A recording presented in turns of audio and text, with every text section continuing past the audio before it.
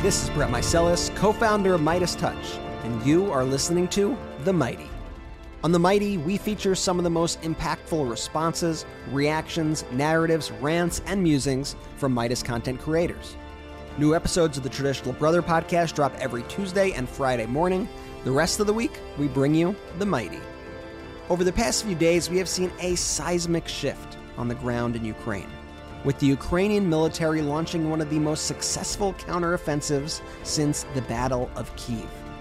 The Ukrainian counteroffensive has reshaped the entire war, with Russia now in retreat as the blue and yellow flag is raised once again in previously Russian-occupied territory across Ukraine. Midas Touch co-founder Ben Meiselas caught up with retired commanding general of U.S. Army Europe, Ben Hodges, to get a full analysis of the current state of the war. Take a listen. This is Ben Meiselas from the Midas Touch Network, and I want to get Ben Hodges, the former commanding general at U.S. Army Europe and current senior advisor for human rights first, take on this, who is an expert in what is going on there. I want to read just this tweet from John Spencer, because this is one of the tweets that I've seen out there about what's going on right now that explains it in layman's terms. Just in case you are still not informed, Ukraine has regained, liberated over 1,000 kilometers of land and cities. Ukraine is winning. Ukraine is defeating Russia, once thought to be the second most powerful military. Ben, what can you tell us about what's going on? Hey, Ben. Well, first of all, Russia, which once was the second greatest military on the planet, is now the second greatest military in Ukraine. What you just read is exactly right. Ukrainian forces have launched a very effective counterattack. It's still early days, but it's incredible how much movement there has been, how much progress they've made. It's a combination of things that we could talk about, but it really has the feel that Russian forces have cracked. And so it's almost like once you get momentum going, it's very difficult for a defender who's untrained or disciplined or disorganized to stop it. Let's talk about some of those elements. You and I talked, and people can watch our YouTube video from about a month or so back, where you talked about some critical things that had to happen for Ukraine to prevail, and Ukraine had the upper hand. We talked about at the time some of the new weaponry, but what's happened in the past week or last few days, where I've just seen this real sense of like things have really, really changed? Well, first of all, the Ukrainian General Staff gets huge credit, I think, for maintaining very disciplined OPSEC, operational security. I mean, we've all been fairly surprised. The Russians were surprised. And the fact that the Ukrainians could get this many troops and equipment and vehicles into place, and also to deceive the Russians, to cause the Russians to shift forces down towards Kherson, weakening the place where the Ukrainians actually wanted to attack. So that's number one. You're talking about a high level of professionalism and skill. Secondly, and this is where the U.S. and other allies have helped, the shaping operations that the Ukrainians have been doing the last few weeks, constantly pounding Russian logistics, destroying ammunition storage, hitting headquarters time after time after time. All of these things, plus partisans and or special forces operating in the rear area of Russian forces. This creates a lot of disruption, chaos. And so that weakened what was already, I think, a undisciplined Russian defense with people that really didn't want to fight anyway.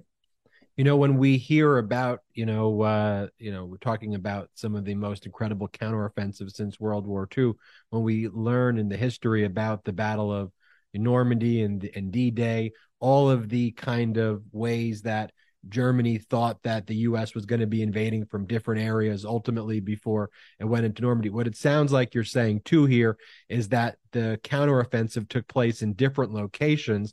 And so the Ukrainian army almost made Russia feel like they were going in one location, which they were, but then brought the troops another counteroffensive in another area. And can you maybe break that down in kind of military terms? And am I understanding it in layman's terms somewhat correctly?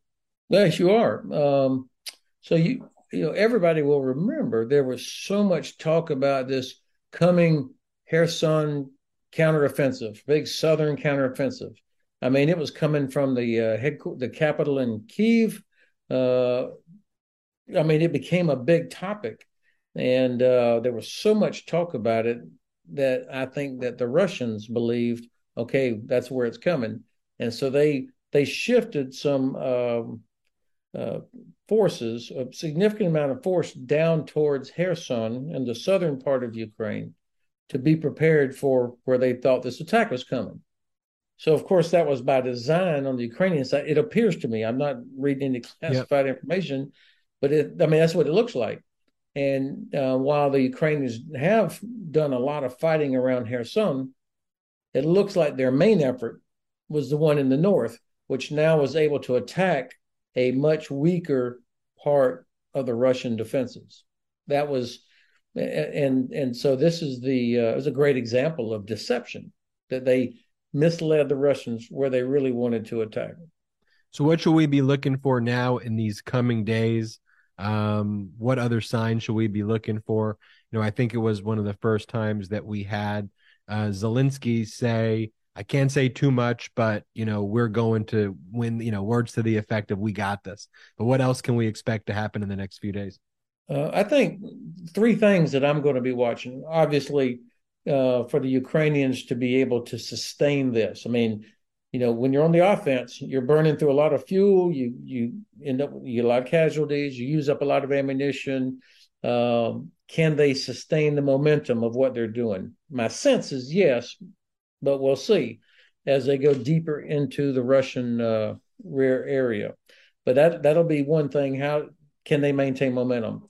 The second thing is I believe that Crimea is the ultimate objective here. That as they attack with both that northern main effort, but also if they break out from Kherson, it all starts coming down towards Crimea, which is the real prize. I mean, that because of what it represents psychologically, but also the capabilities that the Russians have there. This will be important to watch. But the third thing I'm watching is what the heck's going on in Moscow and St. Petersburg.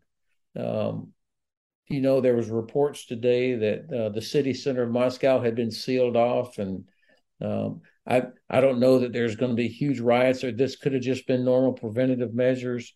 But you do get the feeling that people in the Russian capital are very uneasy about what's going on. And people, Russians who have been occupying the territories that they unlawfully took, they're leaving now, and the Russian government had told them to start heading back, or are people leaving on their own? I see those videos of like long lines of Russians leaving occupied territory and going back into Ukraine. What's that?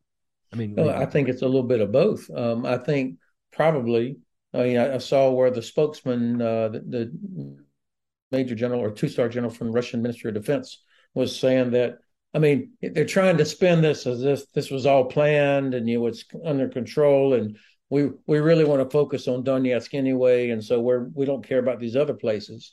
And you've probably got a lot of people that were there that came from Russia that were part of the occupation, or I'm not sure what, the wide variety of people.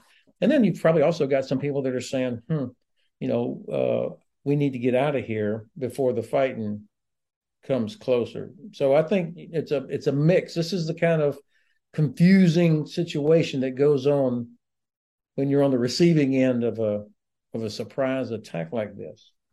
And Ben, anything else you want to tell all of our viewers about Human Rights First, or any of the organizations you're working with, if they want to support the type of work that you do? Oh, Ben, thank you very much. I joined Human Rights First about 3 months ago. I still get to work and focus on all the things I care about with the Black Sea and NATO and Ukraine and the Baltic, NATO's eastern flank, if you will. But with the addition of, it's time for me in my professional life to broaden that a little bit and focus on the defense of democracy, not only overseas, but also at home. And I'm just real concerned with all the things I'm seeing happening in the United States here over the last 3 or 4 years. And so I wanted to get more involved with that. And I do believe that protection of human rights is an important part of our national security strategy. I mean, it's part of who we are that gives us strength. So I like to work on that too. So one other thing, if I can take one more minute of your time, is to ask you about the top secret sensitive information. I mean, you were someone who would be familiar with that type of information at the highest level. What is your response to knowing how they were kept at Mar-a-Lago? Like, what was your reaction to this whole situation that's taking place for someone who handles this type of material? I was appalled. I mean, brand new lieutenants, the first day in your early days as an officer, you learn about security clearances and how to handle certain things. There's a reason these documents have special covers on them so that they're easily recognizable as, this is a document that requires special handling, and it's got a cover so that somebody can't just walk by and read classified information that's sitting out on a desk or a table, or you forget about it. They have bright red, all of these kind of things. And so it's hard to imagine how anybody at that sort of level, plus the people around the president, the former president, I mean, to be that careless or willful is it's appalling. Ben Hodges, thank you so much for joining us. Thank you, Ben. Thanks, Ben, and thank you to retired Commanding General Ben Hodges for sharing with us your expertise. We'll be sure to keep you up to date on the war effort as it unfolds.